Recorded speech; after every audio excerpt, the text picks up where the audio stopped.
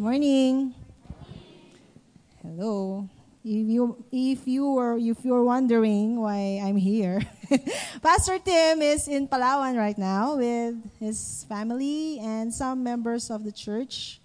They are attending a very important leadership conference with his mentor, Pastor Ancho Buenaventura of Life Church Palawan.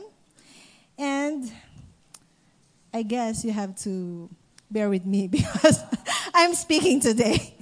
I'm one of the primary leaders mentored by Pastor Tim, and I'm also the worship team leader of the church. So you can call me Ces. Hi, if you haven't known me yet. Well, today we're going to talk about making wise choices. A few weeks ago, Pastor Tim talked about fighting for your family. And one of the things that he discussed is that we have to choose between an awesome family or an average family. So I was inspired by that. So I asked him, he asked us, the primaries, who wants to speak today. So I volunteered and I want to discuss on this subject because I believe that a lot of people, including I, have made a lot of mistakes. Tama po ba? Sino dito ang hindi pa nagkakamali? Who among you here has not yet made any mistake? Please raise your right hand. No one? Okay. Are you raising? No, you're not raising your hand. So none of us here has not ever made any mistake because all of us have made mistakes, right? Just like in our diet. Diba? Lechon kawali or vegetable salad? Yeah, you can choose both, but of course we know that if you eat lechon kawali every day, you know what happens, right? So, we're not just talking about food today. And for starters, I want us to watch this drama. This is a continuation of the what's that? A series. I think this will be televised soon. Because we have such good actors. So let's give a hand for the Champion family. Palakpakan natin ang Champion family. Dapat watch from London. Ayan, may bato-bato. Bag, authentic leather. I think, teka. Yung isa na lang. Yung mas simplehan natin. Dapat may hashtag. Yung mga mayayaman, may hashtag. Hashtag walk up like this. Hashtag authentic leather bag. Hashtag watch from London. Hashtag ang ganda ko, no? Hashtag mamatay kayo sa inggit. And hashtag thanks G. Ayan. Ayan, posted na. Marami magla-like. Ganda. Han, okay ka lang? Kanina ka pa dyan, ah. Tingnan natin ng mama mo. Anong ginagawa niya kaya? Oh, Han. Ano ba? Ano problema mo? Espasol ka na. Ang kapal-kapal ng make-up mo. Tapos, look, bis na bis ka? Talaga? Ang problema niyo sa akin. Oh. Kasi naman, Nay, ano? para saan po ba yan? Ano? Basag trip. Kasi dun sa reunion, diba galing ako ng high school reunion, yun, nakita ko kasi yung mga classmates ko. Yayaman, social, ganda, make-up, kilay, hashtag good, kilay is life. Gusto ko lang naman sana makipagsabayan, kahit papaano. Talaga? Sigurado ka? Baka naman show off lang yun, Han. Hindi mo kasi lang masaya. Ang saya. Ang saya talaga nila? Or successful pa talaga sila? Patingin nga yung sa Facebook, mga friends mo. Diba? Oh, wow! Friend mo si George Bush? BFF. Tignan mo yung mga photos niya. Oh, kilala ko to eh. Eto si Gregorio Talahib. Di ba? Oh, Hans, show off lang to, promise. Eto, friend mo si Peter Pan. Oh, social. Di ba eto si Pedro Kawali? Nako, Han, show off lang to, promise. Mukha naman silang masaya, tsaka ang successful. Nung nakita ko yung bahay Ayala, tapos ang ganda ng mga sasakyan, BMW. Tayo nga, tingnan mo, Tagalaon yung pa, Baguio lang yung natatravel na. Wow, BMW? Baka naman buhok mo wig. Tanda na siya, no? Han, tandaan mo, Han. Ang mga bagay-bagay dito sa mundo, temporary lang yan. Ang bagay na maglalas talaga at magtatagal, ito yung mga bagay na galing sa Panginoon. Ang totoong success, yung galing kay God. Tama po si Tatay Nay, kaya cheer up. Ang tunay na yaman, Han, ito yung yaman na pinapagamit natin yung buhay natin kay God. Actually, yung physical na kaanyuan, yung panlabas sa kaanyuan, di ba, papangit ka rin eh. Di ba? Pero yung mga bagay na galing kay God, yung pagmamahal ko sa iyo, Han, galing kay God yun. Maglalast yun, promise. I love you so much, Han. Talaga ba yan, True yan, Yeah. Kaya nga, Nay, tsaka tama po ulit si Tatay. Tsaka, Nay, every Sunday, lagi kang may sakit. Okay lang po kayo, Nay? Lagi kayong sinusuyo ni Tatay eh. Pag-utusan lang naman. Pero may hinanda po akong merienda. Gusto niyo po, samahan niyo po akong kumain. Ay, gusto ko yan. Tara, hain tayo. Let's Sige, go, sige, Nay. pero Yes. tama kayo. Pero bago yan, maghilamos yung cutting nga rin. Kasi hindi ako sanay. O, Sige, diba? sige. Tingnan mo, mas maganda ka sa natural. Thank you, Ana. Thank you, Champion Family. O, di ba? Nakaka-relate ba kayo doon? Hirap na ano bang English na nakaka-relate? Do you relate with that? May mga ano kasi tayo English speaking. I'm sure nakaka-relate tayong lahat. Diba? Wala namang masama kung mag-selfie ka. Diba? Hashtag, woke up like this. Wala namang masama doon. Wala namang masama. Ang tanong, ano yung good at ano yung God? O, diba? May sound effects pa. Sa buhay, we make a lot of choices, right? Look at what you're wearing right now. Bakit yan ang pinili mong damit? Bakit diyan ka umupo? Diba? Bakit 10 o'clock service, hindi 8:30 service? Diba? Ang daming choice.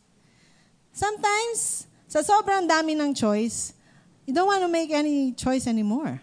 But we have to make a choice, always, right?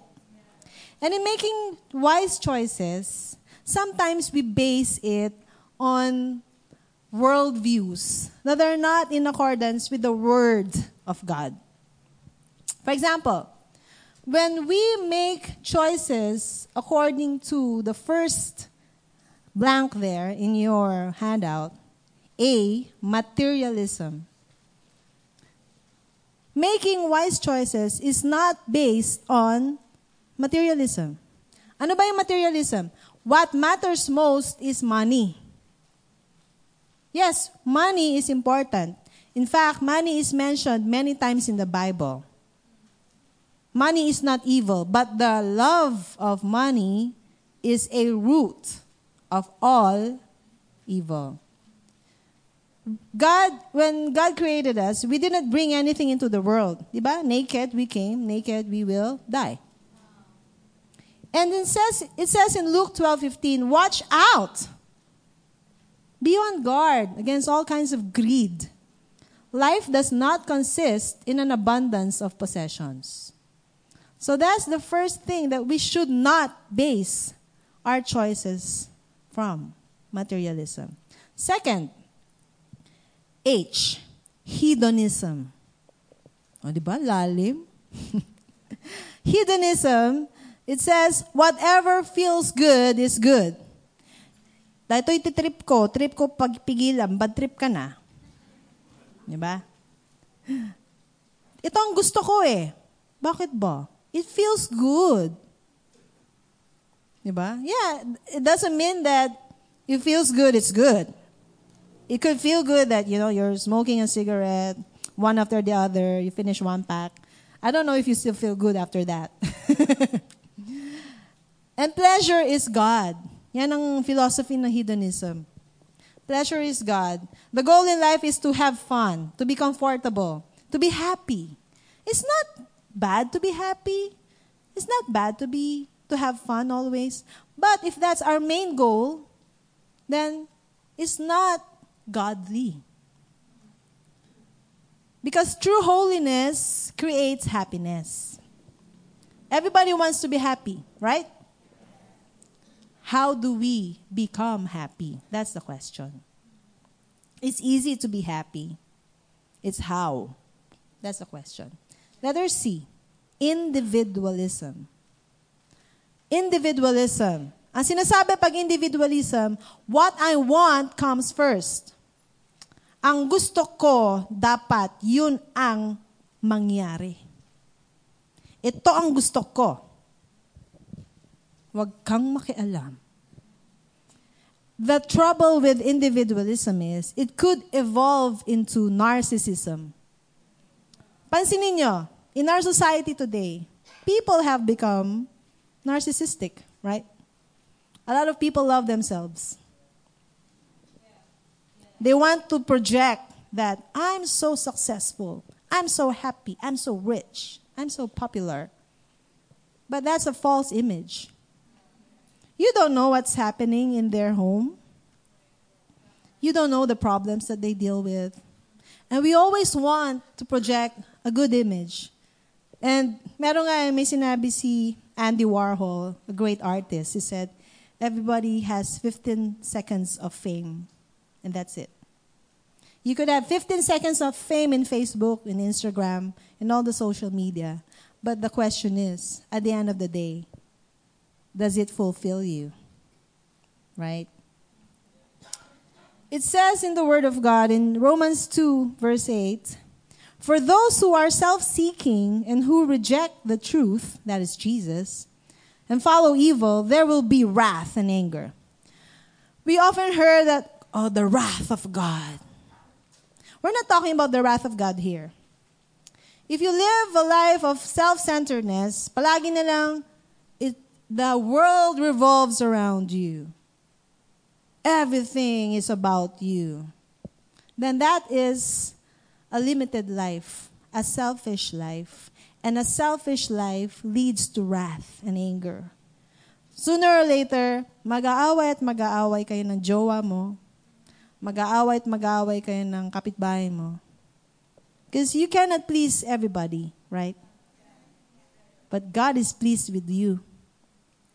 And God's opinion is the only opinion that matters. If God does this, if God likes you, clicks like, He doesn't just like you, He loves you. Pusuan mo best. Pinupusuan ka ni God. And that's all that matters. Amen? Letter D, socialism. In the concept of socialism, the government should control everything. Ito yung tipong, we believe that, diba, kasi if you don't know God, politics becomes your religion. Diba? Very active ka when it comes to politics. But it's just politics. It's just politics. There's nothing wrong with politics. That's why we have politicians. We need politicians, right? Paano tayo magkakaroon ng peace and order kung wala si Mayor Dong? Diba? Kailangan natin si Mayor Dong. But if that takes the place of Jesus, when we make decisions based on that, the government should go first. That's dangerous. If we make decisions based on how we feel, it feels good, that's dangerous. If we make decisions based on materialism, I'll get more money out of this, that's dangerous. If we make decisions out of, ano yung sinabi ko isa? What I want, what feels good, individualism, that's dangerous. We can be responsible citizens. That's God's will. But we are citizens first of heaven.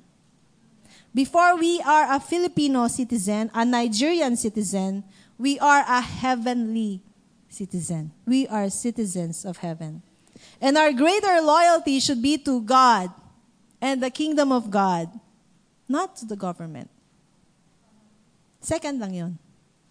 Una si God.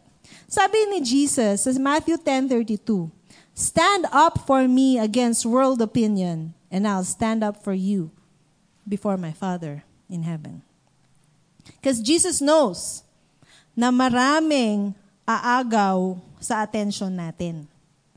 Na maraming pwedeng pagbasean ng paggawa ng desisyon. So, ang sinabi ko kanina, yung 4 na yon, those are not advisable basis in making decisions. There's a person in the Bible, in Hebrews 11, that's in your handout. It's talking about Moses, who also made a very wise decision. But it was not an easy decision. It was a very difficult decision. If I would read to you there, it says, by faith Moses, when he became of age, refused to be called the son of Pharaoh's daughter, choosing rather to suffer affliction with the people of God than to enjoy the passing pleasures of sin, esteeming the reproach of Christ greater riches than the treasures in Egypt, for he looked to the reward. By faith he forsook Egypt, not fearing the wrath of the king, for he endured as seeing him who is invisible. By faith he kept the Passover and the sprinkling of blood, lest he who destroyed the firstborn should touch them. By faith they passed through the Red Sea as by dry land, whereas the Egyptians, attempting to do so, were drowned. If we would recall, in the Bible, di ba si Moses, he is an Israelite. He was only adopted by the daughter of Pharaoh. We know the Pharaoh is like the king of Egypt, right? So, during that time, all the firstborn male babies were supposed to be killed, assassinated, di ba? So, the mother of Moses tried to save him. She put him in a basket, then pinaano sa Nile River. Then we know na hanap siya nung daughter ni Pharaoh. Pinalaki siya sa palace as an Egyptian. Although he is an Israelite, and the mother knows that, and the daughter of Pharaoh knows that. So long story short, one day, Moses was walking along the pyramids, tapos nakita niya, may isang Egyptian na he was whipping this slave. So pinapahirapan niya, nagalit siya. Long story short, napatay niya by accident yung Egyptian. And he hid the body. Sooner or later, nalaman ng mga ibang Egyptians. So what did Moses do? He did not go to Pharaoh and ask for pardon. He could easily get pardon. Pharaoh is his dad, no? Diba? Umampon sa kanya.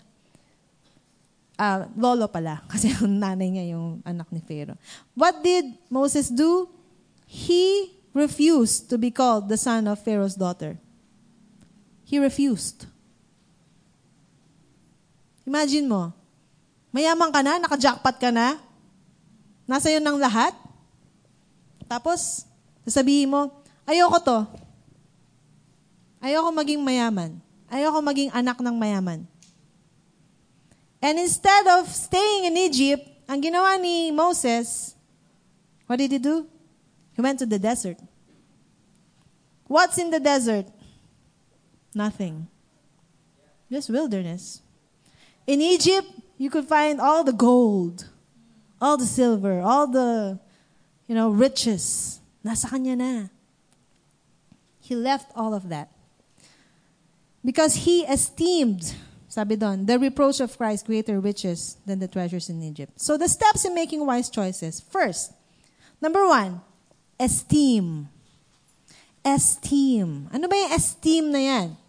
Esteem is to determine the weight or value of things we're choosing between. It's like you're going to the jewelry shop, diba? For example, bibili ka ng engagement ring. So may silver, may gold, maraming klase. Tapos, mamimili ka. You will have to choose between this and that and that and that. Until you come down to siguro 3 or 2. Diba? So you have to esteem the value. Which is better, this one? Do I get value for my money if I buy this ring or this one? So that's what we mean by esteem. Now, when we make choices, we have to esteem the weight or the value. And in making wise choices, we do not just choose between the natural and the physical, but we also choose between the spiritual. Sometimes, for example, Sunday ngayon, kunyari, laban ni Pacquiao ngayon, kunyari lang. What do I value more? Entertainment? Pacquiao or the Word of God? The fellowship, worship. And how do we value the Word of God? Tanungin natin sarili natin. How do we value tithing? How do we value serving God? How do we value our family? Because the things that we value determine the course of our life. Kung ang binavalue mo ay pleasure, hedonism, hanggang dito ka lang sa buhay. Kung ang binavalue mo ay pera, hanggang dito ka lang. But ang binavalue mo ay si God and His kingdom and His righteousness, malayo mararating mo, te. Malayo. Now, sometimes, when we esteem the situation, sometimes we choose the wrong thing. Di ba? Nagkamali na tayong lahat, di ba? Now, the good news is, you still have a chance to choose the right thing. Okay? So, si Moses, sabi dyan sa verse natin, he esteemed the reproach of Christ greater riches than the treasures in Egypt. Mas gusto pa ni Moses yung cross of suffering than the riches of Egypt. For he knew that the riches in Egypt is only temporary. And he also knew that yung cross ni Christ, after 3 days, he rose again, right? And he ascended to the Father. And the Son is glorified. At gusto niya yon. He looked to the Son. Kinata natin yung kanina. So we look to the Son. Set our eyes on the Savior. Yun ang esteem. Yun ang vinavalue natin. Because we are not just Christians. We are disciples. Amen? We are followers of Christ. We're not just fans. We're followers. Number 2. Second step in making wise choices are refuse and C, choose. When we make a choice, you have, di ba sabi nga sa Bible, you cannot serve 2 masters. Either you hate one or love the other. Di ba? So you either refuse one and you choose the other. So, balik tayo sa example. 2 engagement ring. Eventually, isa lang ang pipiliin mo. Di ba? Yung mga young man dito, dapat makinig kayo. Importante to. Di ba? Yung isa, ayoko to. Hindi pwedeng, miss, 2 na lang. Bakit? 2 ba sila? Hindi, isa lang. Sa isa lang mo ibibigay. Engagement ring, 2. Sigurista tawag doon. Pag binasted ako ng isa, yun sa isa naman. Refuse. When we say refuse, we deny, we denounce, we reject, we disown. And we refuse what we perceive as of lesser value. Di ba? Pag when we choose, we select, we pick out the one that we think has greater worth. Tama ba? Yeah. Tama. Now, anong pipiliin mo? Good or God? There's a book that Pastor Tim endorses for the leaders. It's called Good versus God. Because just because it's good doesn't mean it's from God. There are many good things in life. Sabi pa nga nila, the best things in life are free. There are many good things that we could choose from. The question is it from God? Is that God's will for you? Yun ang tanong. Matthew 6:33. Seek first the kingdom of God and His righteousness, and all these things shall be added unto you. When Moses refused to be called the son of Pharaoh's daughter, he chose to be a nobody. He chose to be a shepherd. Nandun siya sa desierto, sa mga camel, sa mga sheep na mababaho. Wala na yung kanyang magarang damit. Wala na nga yung ring eh. Di ba may ring siya? Wala na yun. Nirefuse niya lahat yun. Because he chose to live the life that God has called him to live. Because during the time that he was in the desert, God was training Moses. Some of you here, you might be going through a season, a dry season in your life, na parang nasa disyerto. Bakit para ako nasa disyerto? Parang walang nangyayari sa buhay ko. Paikot-ikot na lang. Walang nangyayari. Wala akong breakthrough. Gusto ko na mag-give up. Naranasan nyo na yun? Maybe God is training you in the desert. Just like He trained Moses. In the desert, you can't remember your name. In the desert, kanta yun. In the desert, hindi komportable. Mainit. Lagi ka ng uhaw. Di ba? Hindi glamorous. Hindi ka makakapag-selfie sa desert. Di ba? Pero matututo ka maging matatag. Di ba? Survival. Napanood nyo na yung Survivor? So survive ka. Either you live or you die. And Moses lived. In the desert, he encountered the burning bush. You remember that story? God appeared to him in a burning bush. And God spoke to Moses. And God gave him a purpose. God gave him a mission. Moses, go back to Egypt. No, I don't want to go back. Go back to Egypt. Talk to Pharaoh. No, I don't want to talk. I stammer. I'm not a good speaker. Choose him. Choose her, not me.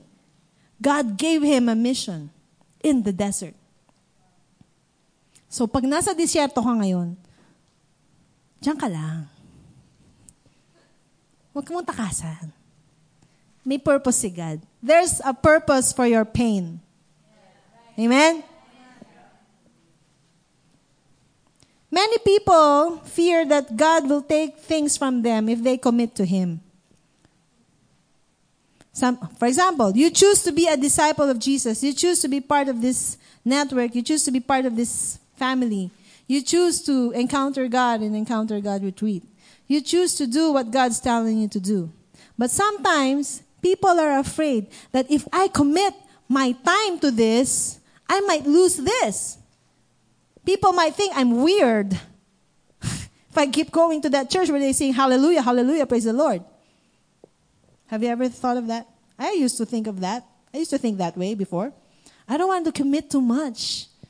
Ayoko masyadong i-commit. Pwede bang once a week lang? Pwede bang 2 hours lang every week? But now, I even moved very near to this church just so I could be here. I don't know why, but I used to be a person who is not committed at all. I was only committed to myself. What feels good. So, kung ayoko na sa boyfriend ko, break na tayo, ayoko na sa'yo. Okay, next. Kung ayoko na sa trabaho ko, okay, ayoko na sa'yo. Next. Ganun ako mong klaseng babae nun. Hindi ako marunong mag-commit. Dito lang ako natuto mag-commit. Salamat kay Pastor Tim. At salamat sa Panginoon. Salamat sa worship team. Hindi ka ba namang magko-commit worship team? Kakanta ka every week eh, di ba? Salamat sa cell group.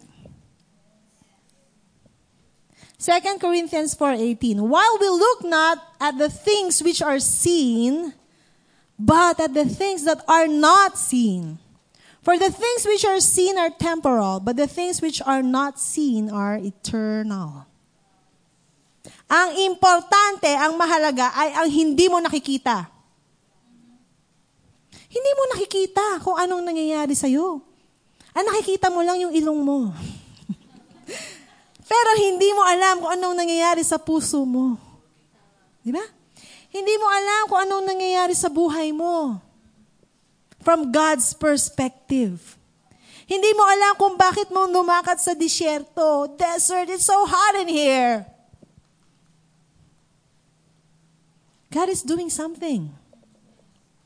Number 3, forsake. Sabi dun sa verse, by faith he forsook Egypt, not fearing the wrath of the king. When you say forsake, you don't just leave, but you leave it behind you. You leave it behind. It's behind us now. Hindi pwedeng nagdesisyon ka lang sa utak. Pero, ginagawa mo pa rin. Halimbawa, hindi na ako magyoyosi. Pero nga na lighter. Akala ko ba hindi ka na magyoyosi? Oo, mamaya. Di ba? Hindi yun forsake. Pag nagdesisyon kang hindi na magyoyosi, dati kasi nagyoyosi ako. Kaya alam ko yun. Pag nagdesisyon kang hindi na magyoyosi, itapon mo na lahat ng lighter. Kahit pa Zippo pa yan. Di ba? Kailangan mo lang itapon yung mga yosi na yan at iwasan na yung mga kasama mong nagyoyosi. Kasi you're forsaking it eh. Di ba? Just the same, in the same way, kung sinabi mo nang ayoko nang mag-tong-it. Kailangan ipamigay mo na lang yung card mo. Kasi you're forsaking it. Di ba? Yun lang yun. You can talk about doing something, but nothing will happen until you do it. So refusing, when we say refuse, kanina in number 2, it's a heart action. You're deciding in your mind, in your will, and in your emotions. I'm gonna stop cheating. I'm gonna stop watching these pornographic films. Okay? But pag sinabi mong forsake, it's a physical action. You have to do something about it. For example, I decided to start living a healthy lifestyle. I have to stop eating those food that's not good for my health. I have to start cooking. So, what I did, lahat ng mga dalata, lahat ng mga hindi healthy, pinamigay ko sa kapitbahay ko. Tapos, I went to the market, I bought fruits, vegetables. Because I want to live. I want to survive. My doctor said, you have to change your lifestyle. So, that's what forsaking is. Sabi sa John 15:19, is it there in the screen? Can we read? 1, 2, 3. If you belong to the world, it would love you as its own. As it is, you do not belong to the world, but I have chosen you out of the world. That is why the world hates you. What world? We're talking about, kasi the real world is the spiritual world. Sometimes we mistake that the spiritual world is the other world and the physical world is the real world. But if you've become a Christian, once you've become a Christian, the spiritual world is more real than the physical world. And the world hates you, ang sabi ni Jesus. The world hated Jesus. Crucify Him. That's what they said. Diba? May nagsabi na ba sa'yo? Crucify Him. Crucify Him. Wala pa naman, di ba? Kaya pa. Kaya pa natin. If the world hates you, that's just an indication that you do not belong to the world. And if the world loves you, then, I'm sorry, you still belong to the world. It's like, you show up at work, you've been working there for 10 years, and then all of a sudden somebody says, oh, I saw you at church. Are you a Christian? Yes, I'm a Christian. Really? Because you belong to the world. Philippians 3:13 and 14. Forgetting what is behind and straining toward what is ahead. I press on, says Paul, toward the goal to win the prize for which God has called me heavenward in Christ Jesus. You need to forget.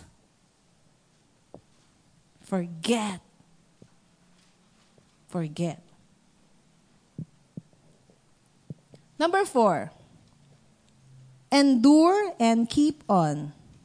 So we have number 1. First step in making wise choices is, number 1, esteem. Number 2, number 3, Number 4, endure and keep on. When you say endure, you have to be strong. Para ka ano yung mga uso ngayon? Yung mga fun run. Sino na nag-fun run? Oh, yan. Fun walk. Fun swim. Di ba sa fun run, pag malapit ka na sa finish line, you have to endure. Hindi na pwedeng, okay, uwi tayo. Diyan na yung finish line, uwi ka na. Hindi. You have to endure. Diba? No pain, no gain. Para ka nagba-bodybuild. Do you? No? You just look like you bodybuild. Pag-lift ka ng weights, you have to endure the pain. Ouch! Tapos the next day, aray ko. Ayoko na. Hindi You have to endure it. Right?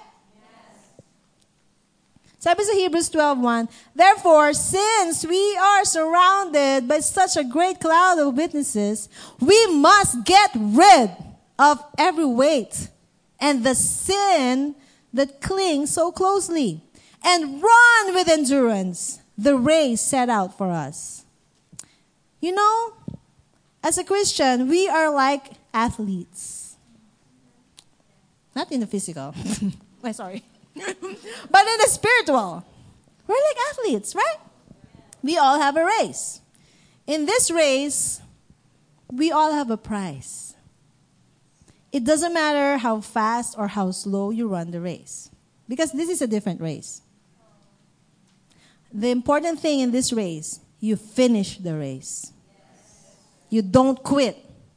You don't give up. You don't run a race and then, I changed my mind, I don't want to run anymore. No, you can do that in the physical. It's easy to quit. But in this spiritual journey, you have to run the race. And run with endurance. And you have to build stamina.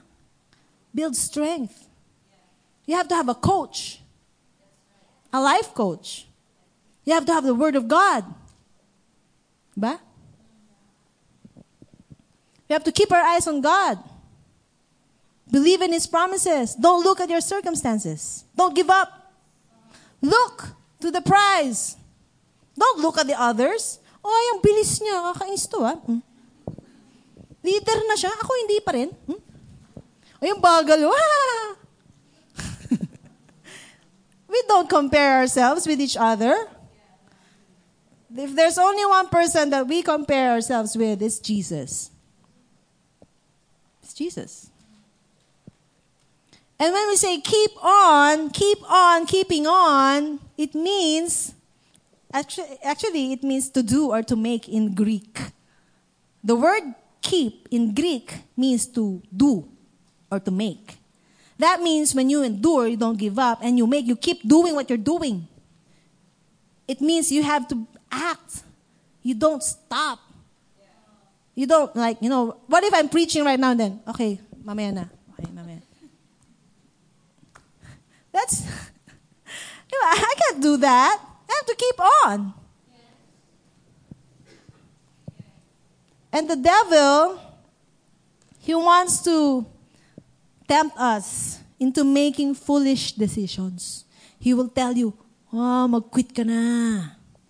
It's not worth it. Marami pa namang lalaki dyan. Iwan mo na yung asawa mo. You can file a divorce. Or, ano man uso doon sa Pilipinas? Annulment. Ba? Why don't you quit? Go home. Stop studying. What are you doing in the Philippines anyway? It's better in Nigeria. Ba? The devil will always try to deceive us to quit. But God didn't make you a quitter. He made you a champion. Say, I'm a champion. Yes, that's who we are. It says in James 1:22, if a person doesn't keep doing what he knows to do, if he stops walking in the knowledge that he has, he immediately opens the door for the enemy to come in. He can't blame someone else. He is doing it to himself. Ibig sabihin pala nun, kung alam mo na ito ang nais ng Panginoon sa buhay mo, mag-aral ka, makatapos ka ng pag-aaral, para yung pag-aaral mo gagamitin ni Lord. Para ikaw matrain, ma-equip, yung mga classmate mo, madadala mo sa church. Yung pamilya mo, madadala mo sa church. Pag nagtrabaho ka, yung trabaho mo gagamitin ni Lord. Hindi lang para kumita ka. Para yung pera mo, gagamitin ni Lord. Para ma-build yung kingdom niya. Para yung talento mo, yung gifts, talents mo, gagamitin ni Lord. Para sa kaluwalhatian niya. Kung alam mong yun ang nais ng Panginoon, tapos biglang nag-walk out ka doon, biglang iniwanan mo yun, ayoko na mag-aral. Gusto ko maging superstar. Sasali ako sa, Got Talent ba yan? Di ba? Or ayoko na mag-aral, tatambay na lang ako. Yung kapitbahay ko, tambay naman, maraming pera. Ako rin. We're free to do anything we want to do. God will never tell you, dapat ito gawin mo, Resty. Diba? Hindi ka pipilitin ni God. God will never force us to do something we don't want to do.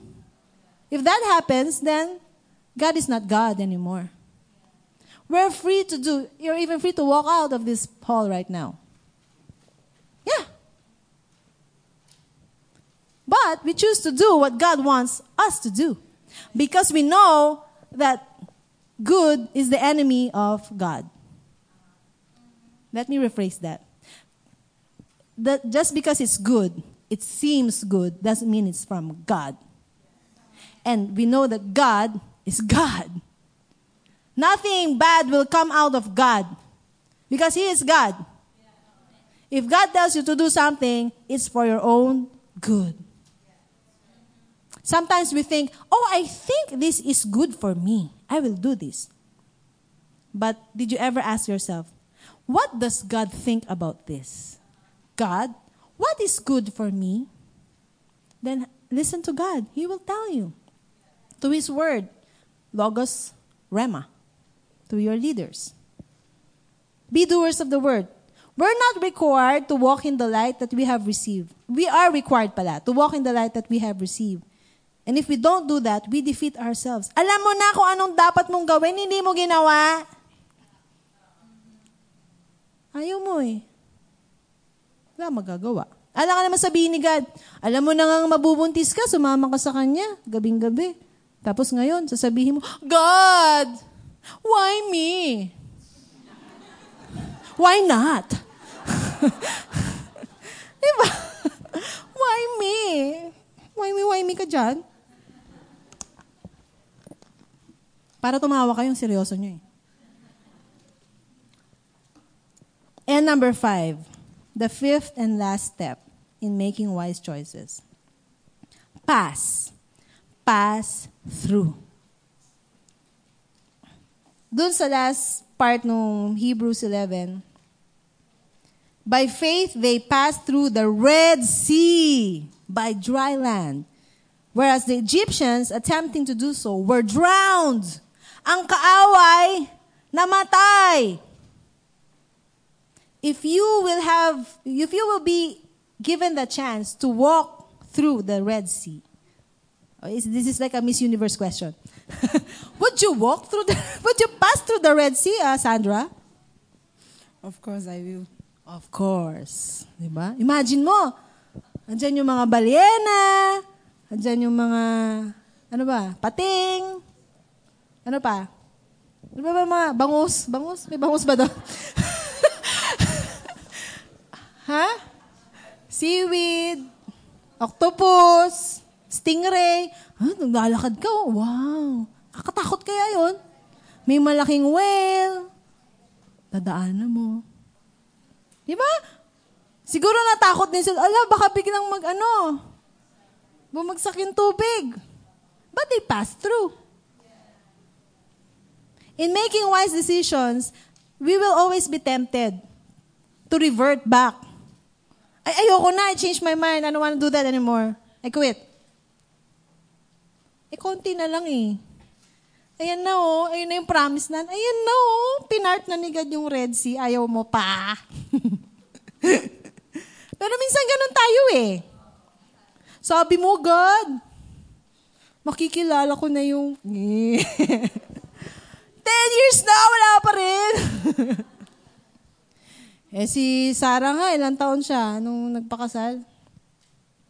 100? O nanganganak? 100 years old eh. Ikaw, ilang taon ka pa lang? 40? May 60 years ka pa. By faith. Diba? God, gusto kong maging milyonaryo. Retired na ako. Hanggang ngayon, hindi pa rin ako mayaman. Kikwit ka ba? Malay mo, God-given dream yun sa kanya, maging milyonaryo. Hindi niya alam, mananalo siya sa loto. Hindi niya tinaya. Dahil nawala na siya ng ayoko na sa loto.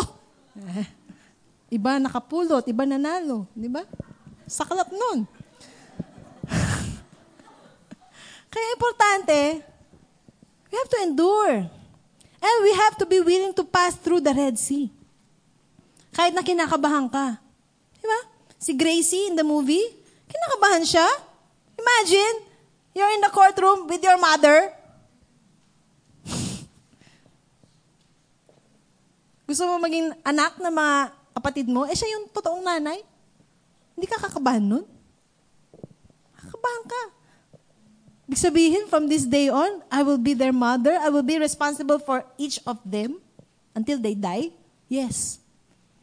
It's not comfortable. Diba? But she did it anyway because she made a wise choice. And the judge made a wise choice too. Diba? And the children made a wise choice. They could easily go back to their biological mother. Sabi nga nung youngest, I wanna go to Wyoming. Diba? Sino pumunta sa Wyoming? Because her mother lives in Wyoming. And ride on a horse. But I wanna live with Gracie. We have to learn to make wise choices. And when we decide to make wise choices, we have to desire muna. Before we decide to make wise choices, we have to desire it. I can talk until 1 o'clock, but if you don't desire to make the wise choice, I can never help you to desire and decide. You have to desire it. You don't do something because sinabi lang sa'yo. You have to desire it first, right? Because even small, seemingly insignificant wrong choices lead to devastating consequences. For example, si Gracie, her mother decided to just keep living a life of a single lady. Although she already has 5 kids. She has different lovers, she goes to the club, she gets wasted. She doesn't have that desire. She only had that desire to make the right choice when she was inside the courtroom. That's why the judge said, it's too late. And I hope we will not be in that position where somebody will tell us, it's too late. It's too late. The good news is, God will never say, it's too late. It's never too late with God.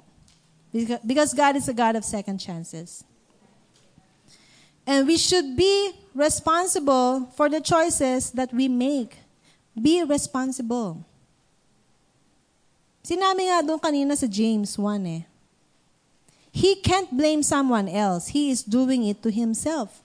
For example, if I'm still a smoker until today, I'm 41. I started smoking when I was 16. If I still smoke until today, of course, I will not be very healthy. And I might be having signs of tuberculosis or other respiratory diseases. But I made the wise choice to quit smoking when I was 21 years old. Because I was forced to do it, because I had a heart attack. I almost died when I was 21. So I made that choice. And I have to be responsible for my choice. I cannot say, for example, if I choose to keep smoking, I cannot blame my mother. Why did you allow me to smoke? You know that is bad for me. Or I cannot blame my friend who taught me how to smoke. Ikaw kasi, tinuruan mo ako mag-yosi. Kasakit tuloy ako. I cannot say that. I'm responsible for my own actions, right? For my own feelings. Kaya hindi natin pwedeng sabihin, at tayo minsan naman kasi, masyado tayong overly responsible. The other side of the spectrum. Hindi mo naman kasalanan, inaako mo. Ako na lang, ako na. Di ba? Kasalanan niya. Ako kasi eh. Di ba ganun ang mga magulang minsan? Ako kasi eh. Masyado kasi ako mahigpit. Yan tuloy, nagrebelde siya. O kaya, ako kasi masyado ko siyang ini-spoil. Yan tuloy, nagrebelde siya. Ano ba talaga? We are responsible for the choices that we make. So, do we want to be wise? Yes? Do we want to make wise choices in our lives? Of course. And I encourage you to review that chapter, Hebrews 11, because doon niya sinabi what Moses did, the steps that Moses took para makapag-decide siya. The wise choice isn't always popular. Some people will oppose you. Bakit ganyan ang desisyon mo? Maraming kabataan dito. Bakit ka pumupunta sa SFCC na yan? Ano ba pinapakain nila sa'yo? Bakit ba serve ka ng serve dyan? May mga magulang din. Pinasabihan naman sila ng anak nila, ano ginagawa mo dyan, tay? May graduation pa kayo. Kasi may ganun eh. Yung anak mismo nagtatanong sa tatay niya. But it doesn't matter. They will understand one of these days. We don't have to please everybody. Remember, Jesus knew who he was. Jesus knew who he was because the Father said, "This is my beloved Son, in whom I am well pleased." And Jesus based all his decisions, all, including his decision to die on the cross, because he knew who he was. Moses knew who he was, that he will deliver the people of Israel from Egypt. He forsook Egypt. He refused to be called the son of Pharaoh's daughter. Gracie, in the movie, knew who she was. She knew that she is the mother. Although she's not biologically the mother, but she is the mother. And I know that you know who you are in Christ. And if you're here today and you still don't know who Jesus is, you've heard of Jesus, but you don't have a personal relationship with Jesus, it's not too late. If you are here today and na-feel mo sa puso mo na I need to start making wise choices, it's not too late. It's not too late. And if we have made past choices that are foolish and we are facing the bitter consequences of those choices, God is a God of grace. And God is a merciful God. Shall we come to the Lord in prayer? Father, we thank you for you are wisdom. And you don't make mistakes. We may have made many mistakes in life, but you never make a mistake. And you're always good. You never change. You're always loving. You're always open to receive us. In fact, you sent your only Son, Jesus, to die on the cross for us so that we might become the righteousness of God in Christ Jesus. Thank you, Lord, that you have equipped us with the steps that we can take to make wise choices. Father, give us a heart like Moses, who esteemed the reproach of Christ as greater than the riches of Egypt. Give us a heart like David, who follows hard after you, God. Give us a heart like Jesus, who endured the cross, scorning its shame, because he knew that the price of that sacrifice is our salvation. Father, we receive the gift of grace, and we receive Jesus Christ as our Lord and Savior. Help us, Lord, to make wise choices. We want to live the champion life that you have prepared for us. We want to live the life that Jesus lived on this earth. He said, greater things you will even do than this. And we believe in that, Lord. We believe that we can do greater things. We believe that we can do signs, wonders, and miracles in your name so the people will come into salvation. We believe, Lord, that you can start with us, with our decision making. I pray, Father, that from this moment on, we will refuse the world and choose Christ. We will endure and keep on.